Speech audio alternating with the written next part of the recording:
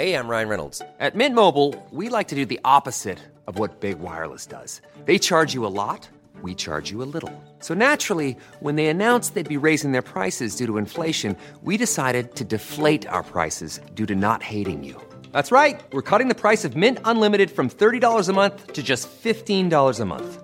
Give it a try at mintmobile.com/switch. $45 up front for 3 months plus taxes and fees. Promo rate for new customers for limited time. Unlimited more than 40 gigabytes per month. Slows full terms at mintmobile.com. Everybody, we have news.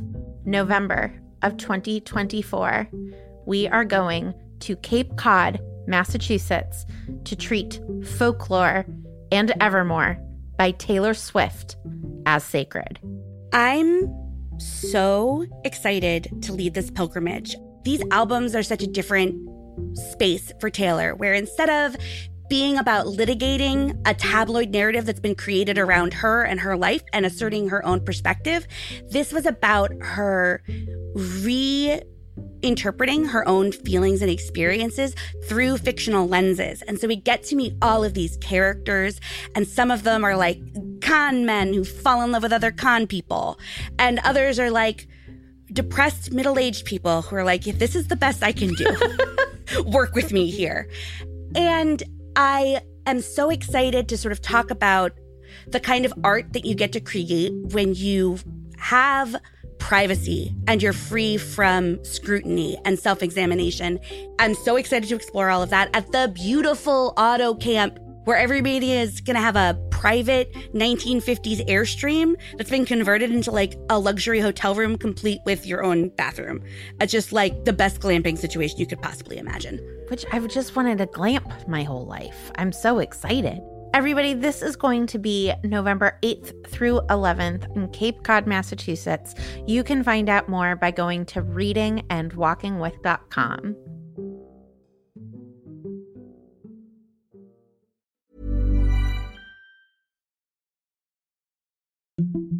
Chapter 59 is the chapter in which Lizzie and Darcy tell everyone who they can about their engagement.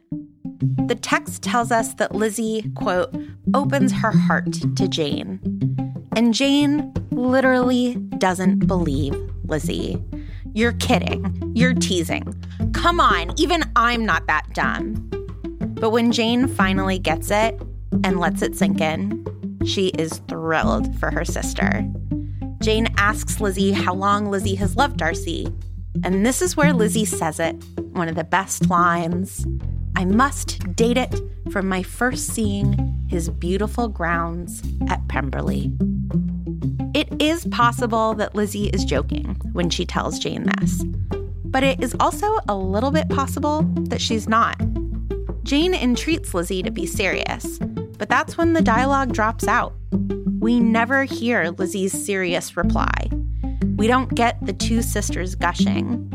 Lizzie's last word to Jane on loving Darcy is about her loving Pemberley. Here is Roxanne Eberle on how Austen subverts our expectations at the end of the novel. One of the things I always say to my students at the beginning of an Austen class is be prepared for me to try to undercut the notion that the marriages at the end of these novels are unambiguously romantic. They are not. And Austen signals that in so many ways, like in the way in which the conclusions are sped up or really deferred, which is something she does in Emma. They're also made more complicated by various choices in like proposal or lovemaking scenes, right? There's no kisses in Austen. Sense and Sensibility, very famously, Eleanor runs out of the room. In Pride and Prejudice, Elizabeth refuses to look at Darcy, and it's the narrator who has to tell us how handsome and glowing he is, right? So there's so much ambiguity, and I think nowhere more than in Pride and Prejudice, where I think we're meant to take quite seriously that Elizabeth falls in love with Pemberley almost before she falls in love with Darcy.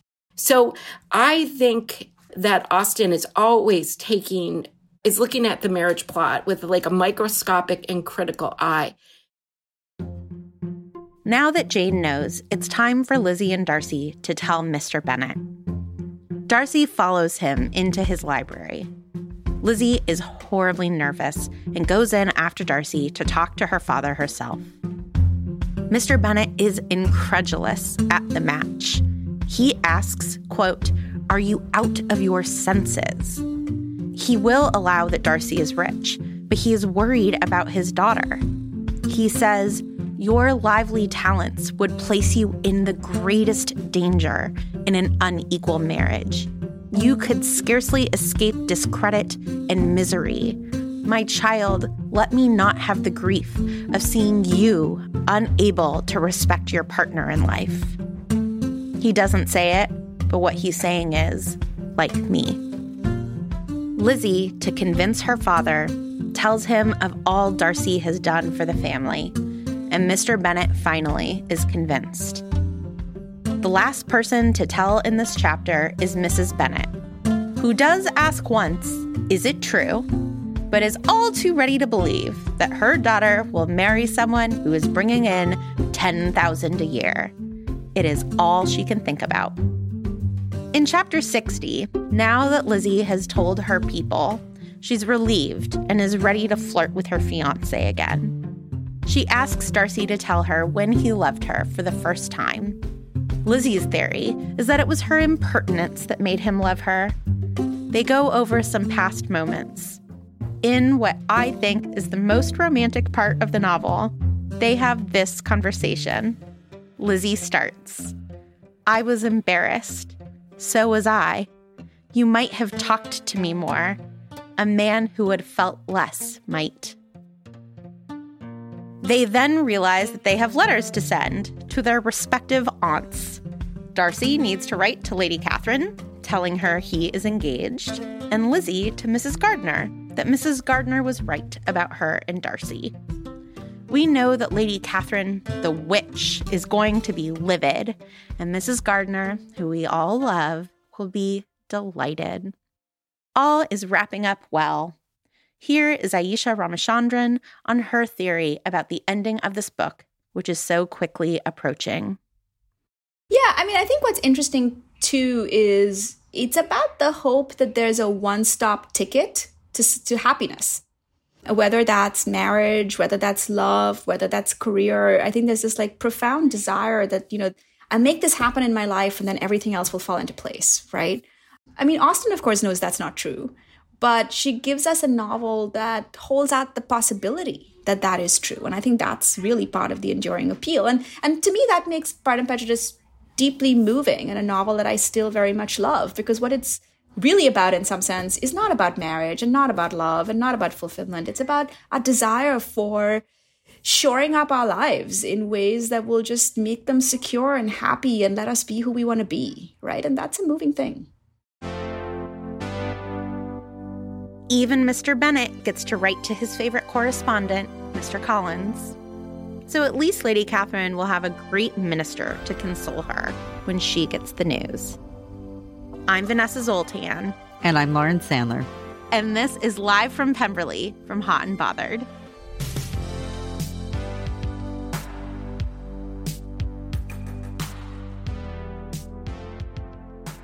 Lauren, this part, I was embarrassed, so was I. Doesn't it remind you of Do You Love Me and Fiddler on the Roof? I was nervous, so was I. Not only does that moment remind me of Fiddler on the Roof, but my kid, Sam, was recently in a high school production of Fiddler on the Roof. And as I was in the middle of watching it, I realized this is an adaptation of Pride and Prejudice. And I thought, someone must have also thought of this, right? The 5 daughters, the unsuitable suitors, the relationship between Tevye and his wife. And lo and behold, there are a number of critical essays that examine how Fiddler on the Roof is very much a retell of Pride and Prejudice. I couldn't believe it had never occurred to me before. So you, my dear, are a genius. That is wild. It never would have occurred to me. I freaking love this. And I couldn't read this interchange without thinking about Golda and Tevye. Wickham, the ultimate Cossack. Anyway, Totally. we just... This has become the most Jewish conversation about Pride and Prejudice on tape ever. But, we come by it honestly, everyone. Well, I love thinking about Fiddler on the Roof and Tevye, actually, because Tevye's biggest concern for his daughters is their economic independence, right?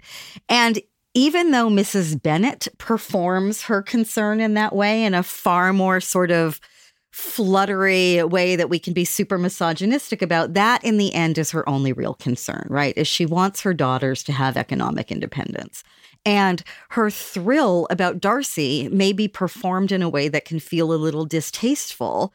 I mean, that $10,000 a year, but that is, in fact, the assurance and the insurance that she has been looking for from the very first page of the book.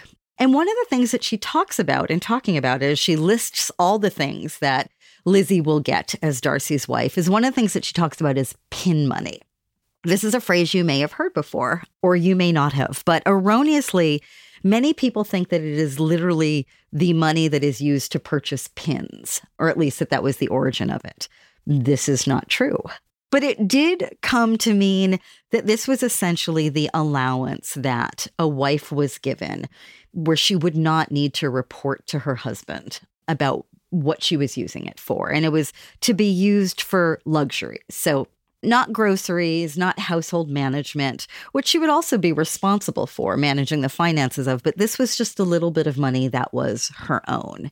And it actually became a topic of concern because as women were, really making strides to become equal wage earners, the notion that women were just working for, bibs and bobs for a little bit of pin money is something that really needed to be fought in society. So the suffragists would speak out against the concept of pin money, the notion that women would be clerks just so they could buy little bits of fashion or perfume or something that would be a little indulgent. It really stuck around, and as did even the phrase pin money clerk, right? That was a woman who worked who didn't have to earn a living. And a lot of our discrepancy in wage, a lot of this equal pay situation that we have yet to resolve is actually anchored in this notion of pin money, the notion that women don't actually have to work. They're just doing this to supplement something, whereas men actually need to earn a living for their family. The idea was that women shouldn't be paid as much as men for these reasons, but also that women were taking labor from men who needed the labor to make a living. And so, we were just screwed either way. And so that's my story about pin money. I remember my grandma had like a petty cash jar in her kitchen, and it was money that she sort of squirreled away from my grandpa. She had a credit card and she could buy whatever she wanted on the credit card. And she bought a lot of things she did not need. But he saw all those charges, and if she ever wanted to pay for something that she didn't want my grandpa to know about, right? Like she had to sort of extort money from herself, right? Like skim money off herself because women were not allowed their own credit cards and men were. So she was on his credit card and he had his own credit card that she didn't get to check. And this is in the 60s and 70s, and I remember it in the 80s. It's wild. Oh, I have a friend who stopped hiring a house cleaner and just started paying herself to clean the house so that there was $200 every other week that she would just put in an account that her husband would never see. And she was the primary wage earner of their house. So these things are really deeply ingrained in us. And in terms of the sort of surveillance over household spending, I mean, even long before we had plastic credit cards, a woman would still have to keep accounting books of all of her household expenses, whatever was going to be spent on furnishings, on food, on all of the things that, were obviously under her jurisdiction. And then her husband would check over those account books. So even though there was some sense of independence and agency, it still was in this very patriarchal system in which you were just subservient to whatever your husband was going to say when he looked at your account book. So in terms of economic independence, this thing that Mrs. Bennet wants for her daughters, this thing that in many ways this book is about in the end, as much as it's about romantic love or coming of age or anything else, it is really the pin money, which is the only place that a woman could have that a man couldn't touch or tell her what to do. I mean, and we just know this is where women save money to leave their husbands, right, in abusive situations. This is where women squirrel away money for things that their husbands won't approve of. And it's such a beautiful moment to a large extent that Mrs. Bennet is like, think of the pin money, right? Like, think of the freedom you are going to have. I also think that when we talk about men and money, that seems to be like some solid structure. And when we talk about women and money, it's often around materialism, right? Mm-hmm, mm-hmm. And I think that we think of Mrs. Bennet, I don't know who this we is that I'm talking about. I can imagine a reader reading Mrs. Bennet as Jane Austen has written her and thinking of her as just this totally frippery, obsessed, materialistic little goose, instead of thinking, oh, if we were recasting this for gender differently, this would look really different. And in fact, in studies of those account books that I was talking about, looking at account books from that time about what men spend their money on for a household, they tend to be very extravagant things, whereas women tend to spend their money on what we think of as the necessities. And those extravagant things are just considered, what you do if you're the lord of the manor. I think that if we were to consider the things that men would buy on their trips while women were, physically constrained to the home in such a different way, they would make the things that Mrs. Bennet is talking about look like nothing. Yeah, I'm obsessed with this question of like the arc of Mrs. Bennet. And I think it depends on whether or not we think that opening sentence of the novel is making fun of her for being the kind of person who would think that, is she the voice of this gaggle of women that Austen is poking fun at? Or is she like the ultimate victor, whoever this woman is who says the opening sentence? Because it's absolutely true. Bingley and Darcy, were in want of a wife. But I think it's so sneaky of Austen to clearly write her in a way where you are supposed to be laughing at her the whole time. And yet you're implicated in the end because she's kind of an oracle who's speaking truths. But does Austen ever let us get that feeling about her? I mean, one of our central questions through this whole season was thinking about like who Austen is making fun of, who Austen considers to be ridiculous, what that ridiculousness is teaching us. And the character who she writes with the ultimate ridiculousness straight through to the very end is Mrs. Bennet. And even when Mrs. Bennet is saying things that, you and I have sort of stripped away the bluster to find the wisdom inside, that bluster is still there. The things that we find distasteful about her remain. And I wonder what Austen's doing there. Like, what is the purpose of that ridiculousness, and who is it serving? Why does it define this character? I mean, she could have written this woman in so many different ways, or even given her moments of like real clear redemption. I mean, maybe the plot is the redemption. Yeah. I am saying that I think that the plot is the redemption. And what I think Austen is potentially saying, right, is these women come off as ridiculous because some of them are ridiculous and some of them are just put in impossible situations. And what do you expect from them? I think that Austen would have hated being in the room with Mrs. Bennet. I think Austen knew Mrs. Bennet's and found them insufferable, and yet thinks that they're right. And I certainly know people like that, right? Just because I don't like you doesn't mean that you're wrong. I mean, if this is a book about like you can't tell anything about a person based on your first impressions of them, I love that one of the tricks she pulls on all of us, right? On me until reading one chapter at a time, so slowly in conversation, she's going to leave you being wrong about Mrs. Bennet. And like, that's her trick. But I think she had to know what she was doing. She just had to. I know her total resistance to heroes and villains, the fact that Wickham is in her of the closest that she's ever gotten to like a one-note character. And even he has a complicated backstory. Her commitment to how complicated people are, how multi-layered they are, how they change, how they present themselves, how nuanced we all are. It's quite extraordinary. And I do think it is like, it's one of the great things that separates literature from a political argument. And so We've talked a lot about her feminism. Mary Wollstonecraft has certainly come up a lot. You know, we've talked about what argument she may or may not be making in this book, but at the end of the day, it's a novel, and what she cares about is nuance. What she cares about is complication, even within a system that she's trying to skewer. It's really quite admirable, I think, and quite extraordinary. Yeah, and she's also of the people who we watch find out, Jane, Mr. Bennet, and Mrs. Bennet.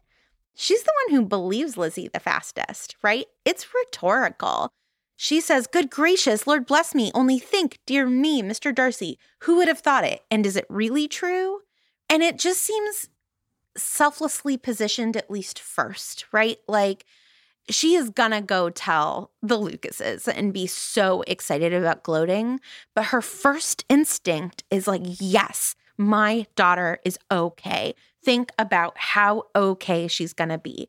It's like similar to like how parents feel when their kid gets into a really good college, right? It's first, oh my God, they're gonna be okay. Whether or not it's true about Lizzie being okay with Mr. Darcy because he might be an abusive jerk, and whether or not it's true that a good college is a pathway to a, good middle class trajectory. There's this feeling of relief and excitement, and then, oh, and also I get to go tell the neighbors. Also, I get to brag.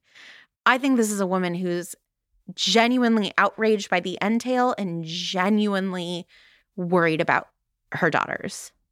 But don't you think she's also genuinely obsessed with status? And I think that, the examples about a good college and her thrill that Lizzie will now be okay, I don't know. I think that I am not willing to separate that from her own need to have that status conferred upon herself. I feel like we feel that throughout the whole book. And that also is like sort of a systemic question, right? It's not like you can get these things without status. You can't separate economic security from the whole class question in this England or, frankly, our current England or our current United States. Like, this is part of the whole game. What does it mean to live within that system of inequality? What are you actually valuing? I find her, like Mr. Collins' obsession with status to be something that, to me, transcends just a desire for her kids to be okay. But no one is pure, right? Lizzie in part loves Darcy for Pemberley, and Darcy in part loves Lizzie because she's the only one who's going to tease him. Maybe Jane is pure, but Austen laughs at Jane's purity. Everybody is working multiple angles here. And that also seems just accurate to me, that like it's easier to fall in love with a great guy when you're like, I get to live here, right? Like, that's helpful. Yeah, I totally agree with you.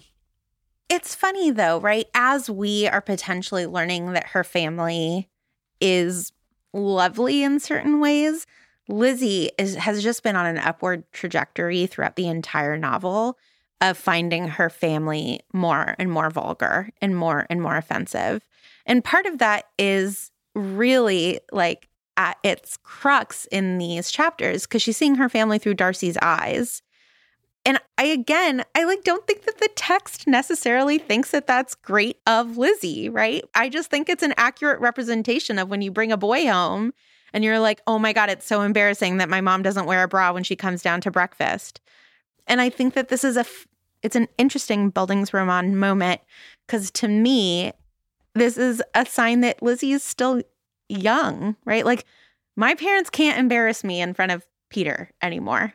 I just have like extricated myself enough on an ego level that I'm like, aw, you're embarrassing yourself in front of Peter right now, right? But like my ego is not tied to them. Whereas like Lizzie's 20.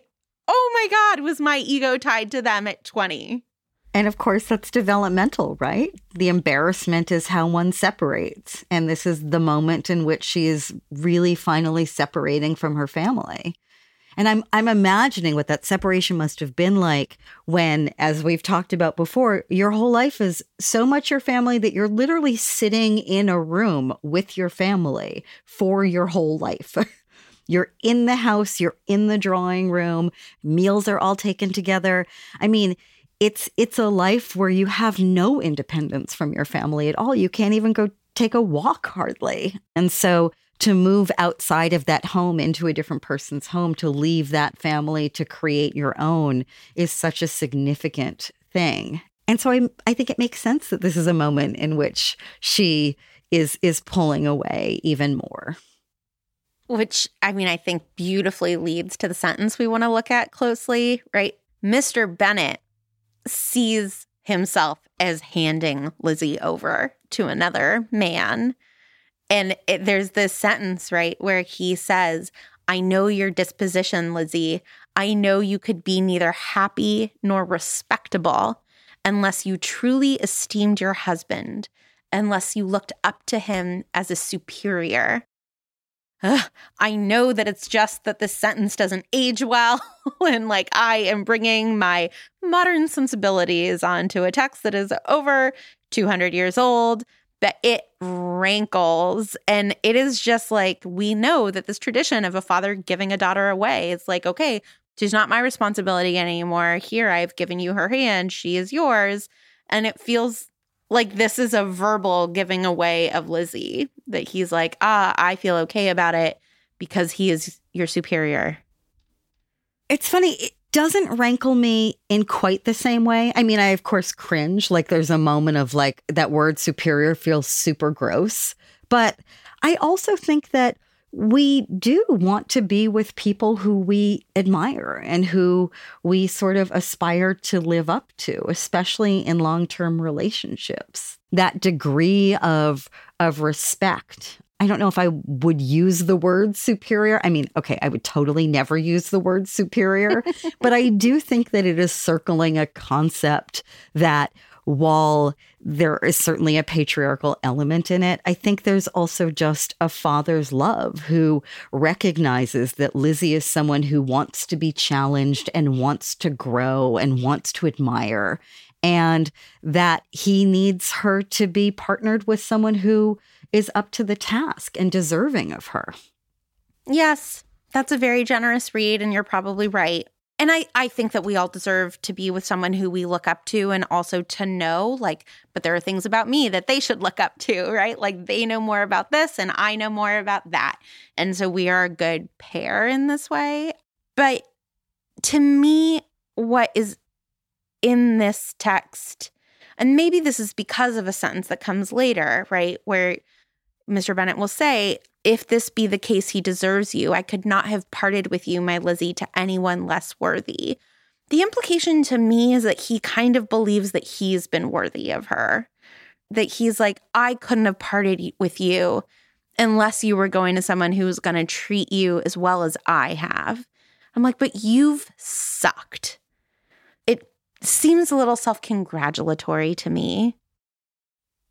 It's funny. I just read that as, I love you the most, and I couldn't stand you being with anyone who wasn't deserving of you. And he is. But I think within that, there's another word that I think is worth looking at, which is like some of Mr. Bennet's baggage, which I find really interesting. And it's when he says, I know that you could be neither happy nor respectable if you weren't with someone who you look up to as a superior to anyone less worthy.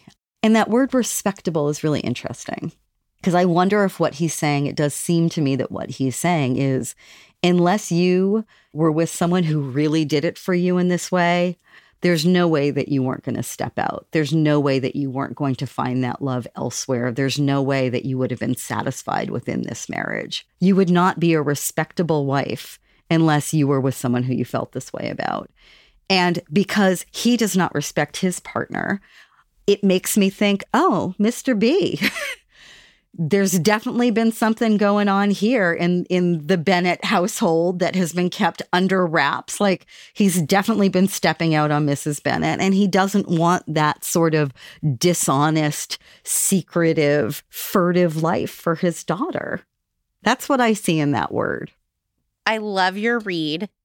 I don't see that as obvious in the text, right? I think that on its face, the sentence to me is like, I am not respectable because I am married to a ridiculous woman, and that has made my life harder. And so I just sit alone in my library and I want you to go and be respectable in the world. It's a curiosity to me, that word, respectable. Absolutely. It changes the sentence from how Lizzie would feel to how the world would feel about Lizzie. And it's an interesting second word that you absolutely are like, oh, respectable. I agree. Ryan Reynolds here from Mint Mobile. With the price of just about everything going up during inflation, we thought we'd bring our prices down. So to help us, we brought in a reverse auctioneer, which is apparently a thing. Mint Mobile Unlimited Premium Wireless. How to get 30, 30, bit to get 30, bit to get 20, 20, 20, bit to get 20, 20, bit to get 15, 15, 15, 15, just $15 a month? Sold! Give it a try at mintmobile.com/switch. $45 up front for 3 months plus taxes and fees. Promo rate for new customers for limited time. Unlimited more than 40 gigabytes per month. Slows full terms at mintmobile.com. Hi, listeners. This is Naomi Westwater. You may know me from my previous classes at Not Sorry. I'm dropping into your feed today to let you know about an upcoming course I'm running starting March 17th called Creating Daily Ritual, Tarot as a Sacred Practice. In this course, I will teach you about the history and meaning of the cards in the Rider-Waite-Smith Tarot deck and model how they can be used as a tool for self-reflection and creativity. Through lecture, discussion with your classmates, and solo journaling, I will aim to help you develop your individual connection with tarot, this ancient tool for meaning making. If you're looking to elevate your daily ritual, please join me starting Sunday evening, March 17th, for 6 weeks of habit building, learning, and community. Head to notsorryworks.com for more information. And be sure to check out our sliding scale pricing and scholarships listed on the website. That's notsorryworks.com.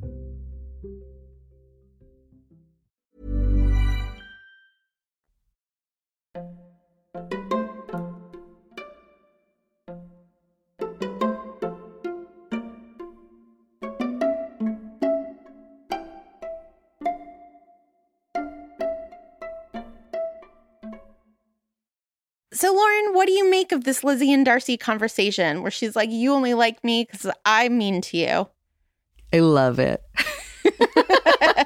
I love it. I mean, I remember when we were doing On Air, our season on Jane Eyre, and we would talk about the things that we would tattoo on ourselves during every episode. And I just want like a big tramp stamp that says impertinent. You love me for my impertinence. Right? Trust me. It's delicious. It's the stuff. Well, and what she has said is like, I love you because of the woods that you have, and you love me because I'm a smartass. And it's the most cynical version of their love, but I think that it is 10% true. He loved that somebody was willing to tell him to shove it, and she loves that she's going to get to go on long walks and ride ponies with Mrs. Gardner in the Phaeton.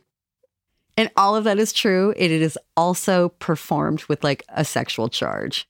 And like, that's the question. How do we know what the compatibility is going to be of these two people who we've decided need to belong together, right? Like, they haven't even smooched yet, much less like got naked. And I feel like there's an energy in this conversation, which is like, oh, Lizzie's going to be okay.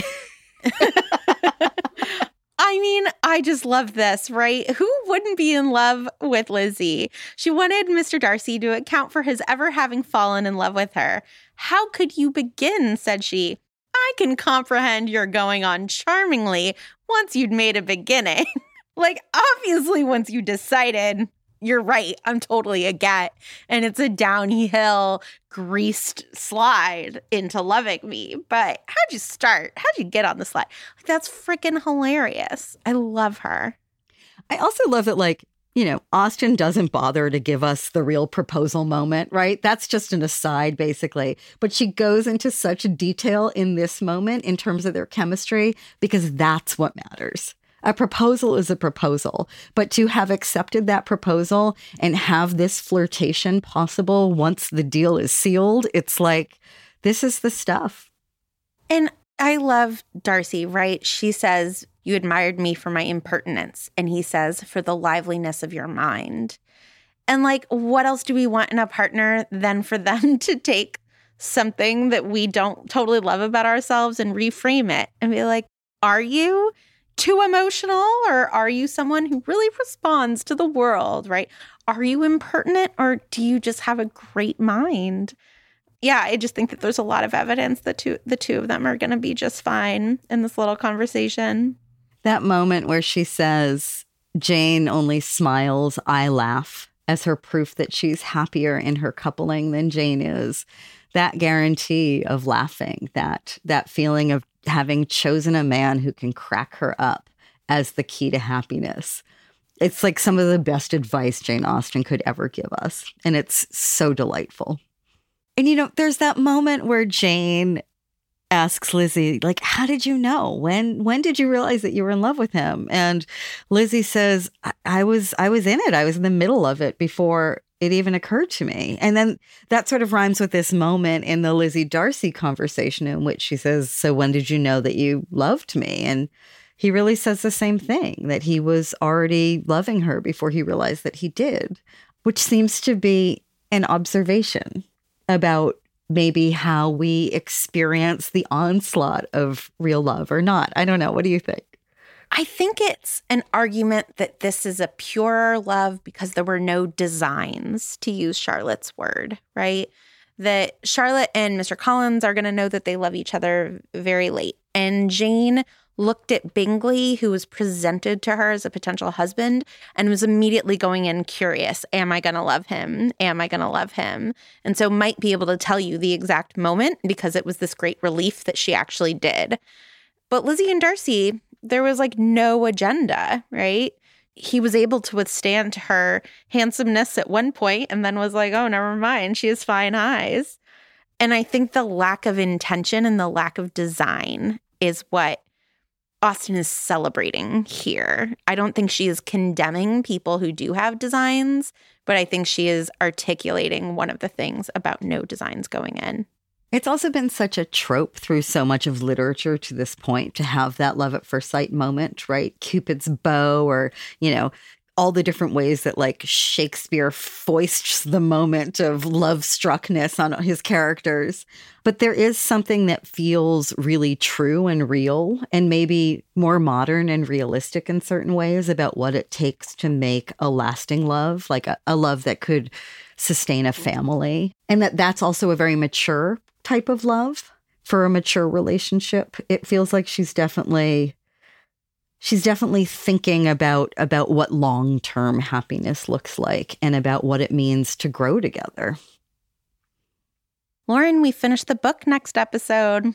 That's wild, isn't it? It's hard to believe. I'm going to have a hard time letting go of them. Yeah. No, they're fun. They're real fun. And of you. Don't ever let go, Jack.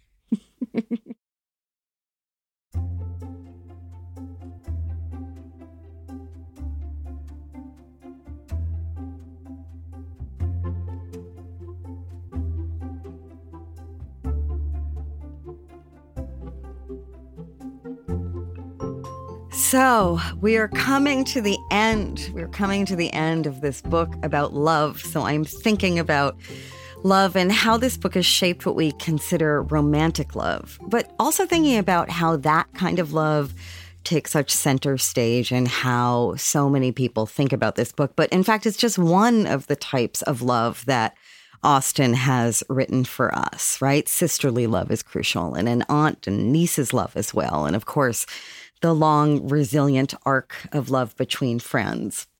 So I would like to call a friend who is so much more than that. Sharon Marcus is the Orlando Harriman Professor of English and Comparative Literature at Columbia. She's written so much, including a book called Between Women, Marriage, Desire, and Friendship in Victorian England. And more recently, the great book, The Drama of Celebrity. She's written for the New York Times and the Wall Street Journal, and she co-founded the magazine Public Books, and I can go on, but let's call her to talk about love.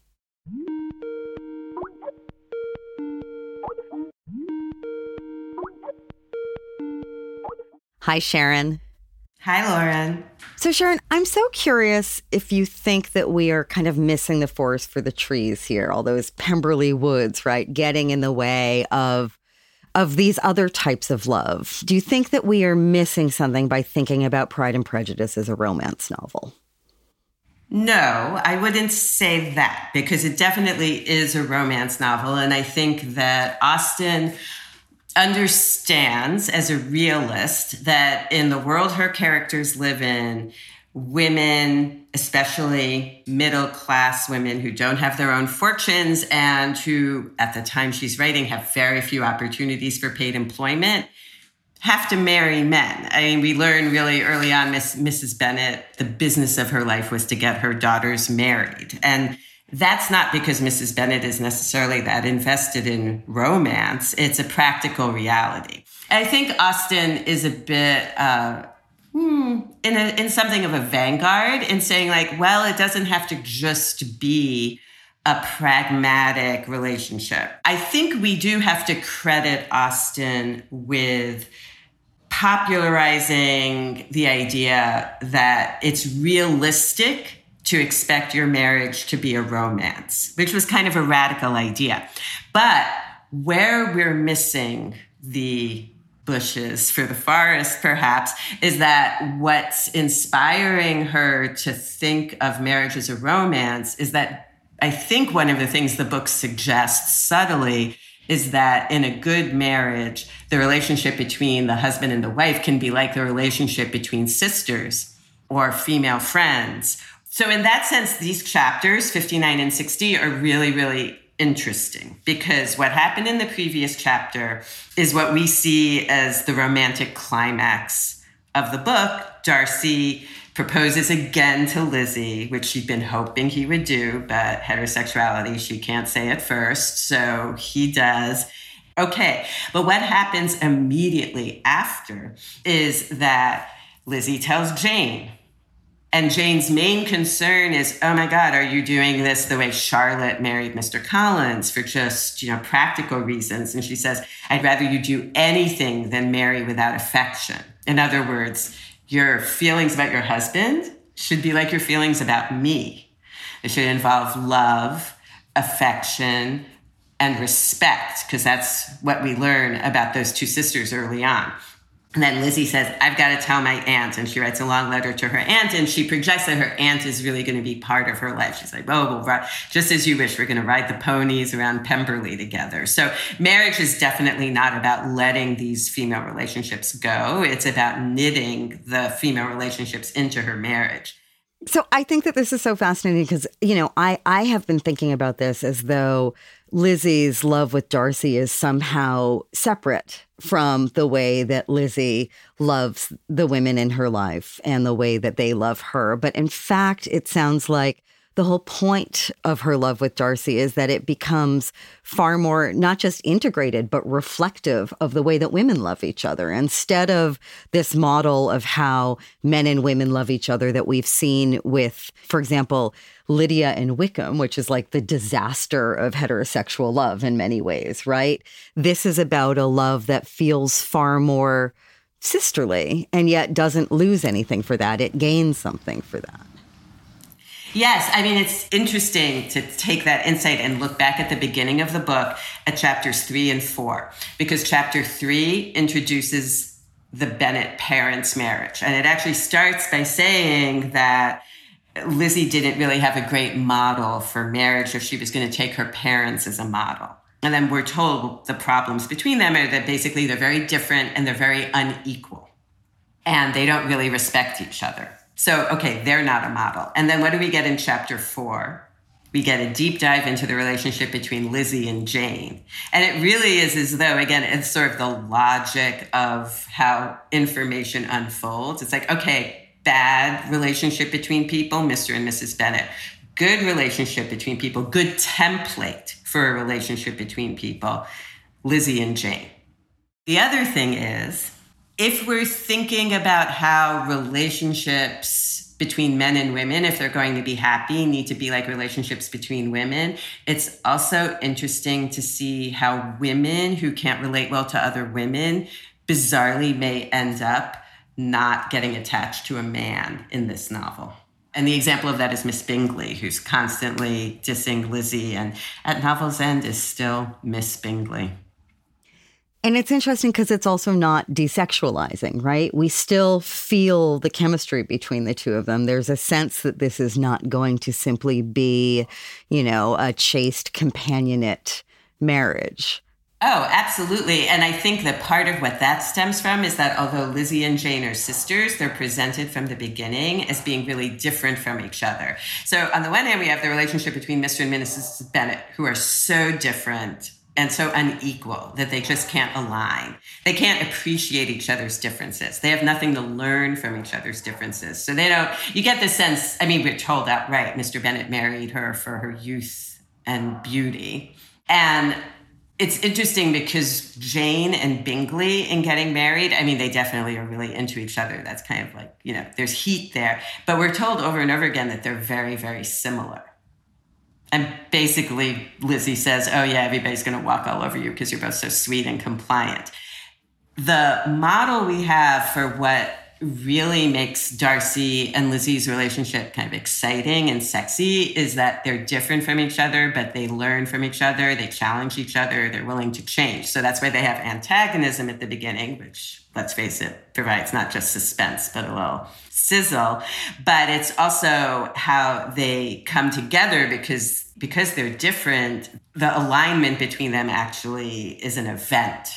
And I think, again, the model for that would be Lizzie and Jane, who are quite different from each other.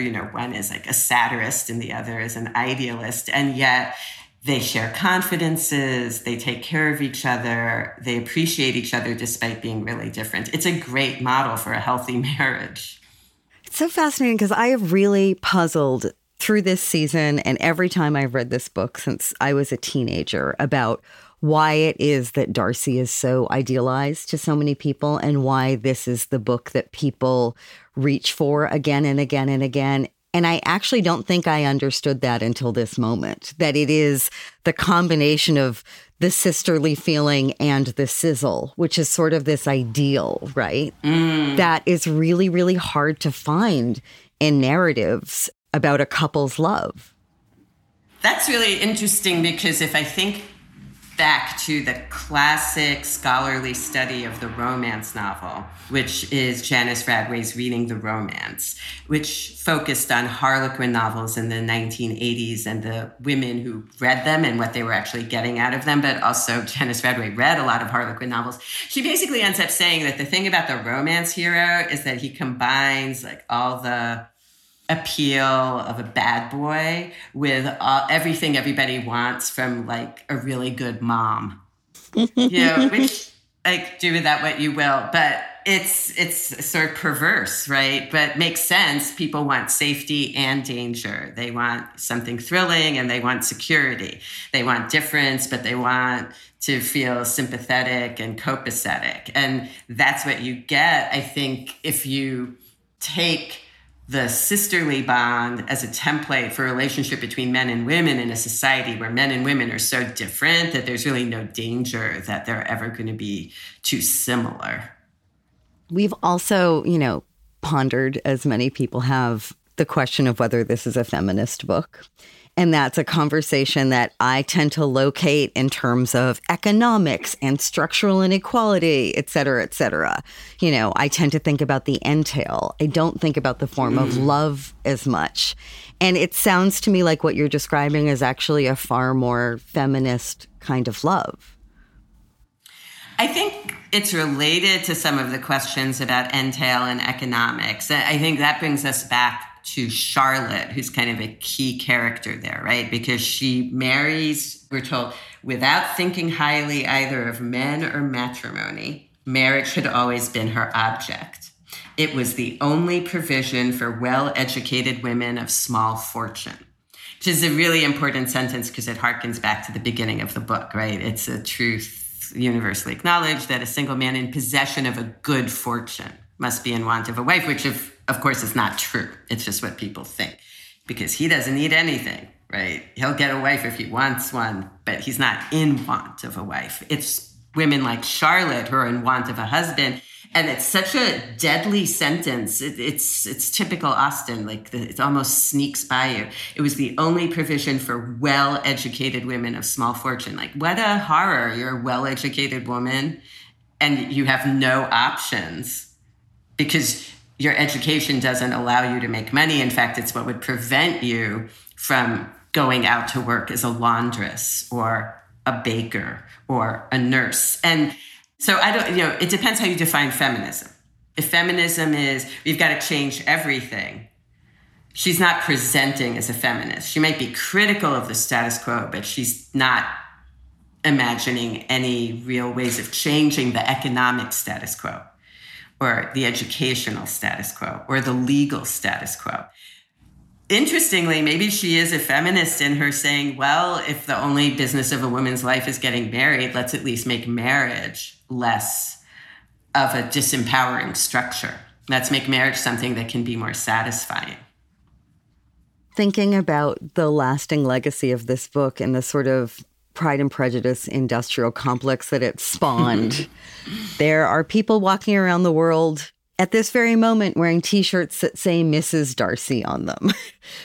Do we wish that there were T-shirts that said Jane's sister or tote bags that said Mrs. Gardner's niece? You know, does it feel like Darcy's sucked all this attention from these other elements of the book, or does it feel like those other impulses, those other forms of love do live within this central romantic narrative and that he deserves it? It's not a world where Lizzie's going to be able to marry someone exactly like her sister, in that she's not going to be able to marry a woman, not legally. I mean, there were women in this period who developed partnerships with other women, and they did find ways of making money, and they had cats and dogs, and many of them adopted children, often the children of their siblings, especially their sisters who'd married badly. So it's not like it's impossible, but that's not the kind of writer Austen is. She's not writing about outliers and misfits and odd women. So, we could have those tote bags. I'm going to vote for Charlotte on the tote bag because Charlotte is the one who first gets Lizzie to talk to Darcy at the party. She dares her to talk to him, and that's what gets everything going. And Charlotte's the first one to note that Darcy must be in love with Lizzie if he's coming over so often. So I would say, like, my tote bag would be like, Charlotte made it happen, or no Darcy without Charlotte. I love that. Sharon, thank you so much for joining us. Thank you. It was a pleasure.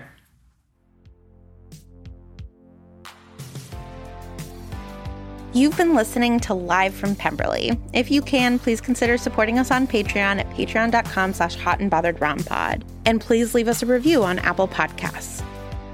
We are a Not Sorry production. Our executive producer is Ariana Nettleman, and we are distributed by Acast. Thanks as always to our Jane-level patrons, Baroness Gretchen Sneakass of Breakfast Carbston, Knight Molly Reilly of Worcestershire Sauce, the Countess of Kristen Hall, Dame Leah B. of Pickleshire, Dame Becky Boo of Tiaralandia, Marquess Tucker Kratt of Seltzerworth, Duchess Lauren of Tesseract, and a newly appointed Right Honorable Claudia Hammerman of Penpallium. Thanks this week to Roxanne Eberly, Aisha Ramachandran, and Sharon Marcus for talking to us. To Lara Glass, Margaret H. Willison, AJ Aramas, Julia Argy, Nikki Zoltan, Hannah Rehack, Courtney Brown, Stephanie Paulsell, and all of our patrons.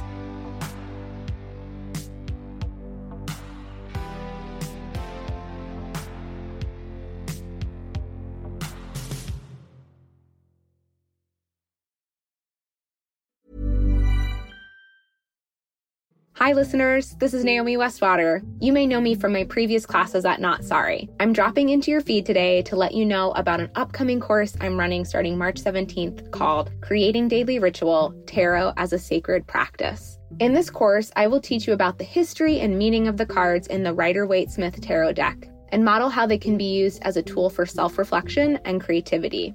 Through lecture, discussion with your classmates, and solo journaling, I will aim to help you develop your individual connection with tarot, this ancient tool for meaning making. If you're looking to elevate your daily ritual, please join me starting Sunday evening, March 17th, for 6 weeks of habit building, learning, and community. Head to notsorryworks.com for more information.